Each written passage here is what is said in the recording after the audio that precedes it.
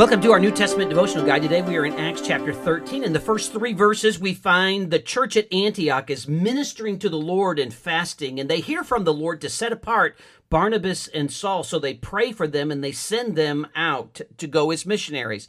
Now in Acts chapter 13, verse number 4, through all of Acts chapter 14 is Paul's first missionary journey. They leave Antioch, go down to Seleucia, and then they set sail for Cyprus, which is the largest island in the Mediterranean. The first city they come to in Cyprus is the city of Salamis. And there in verse number 5, the gospel is preached. Then they come to the city of Paphos in verse number 6, and they encounter spiritual warfare.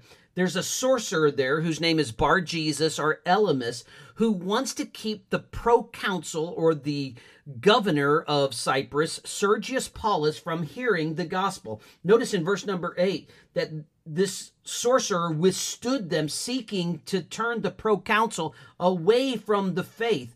But Saul, verse number 9, who is also called Paul, Saul is his Hebrew name. Paul is going to be his Roman name, okay?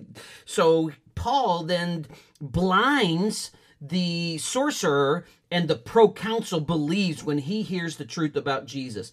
Then they get on a ship again, and they move from the island of Cyprus and the city of Paphos up to the city of Perga in Pamphylia. And there in verse number 13, it says that John Mark departed from them. That's going to be key as we proceed through the gospel, through the book of Acts.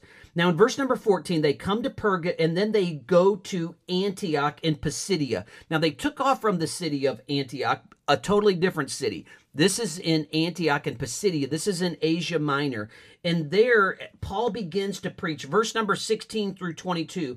He shares Old Testament history that ultimately in verses 23 through 37 points to Jesus as the fulfillment of prophecy. From this man's seed, he says in verse 23, the seed of David, God raised up for Israel a Savior, Jesus. That's the picture.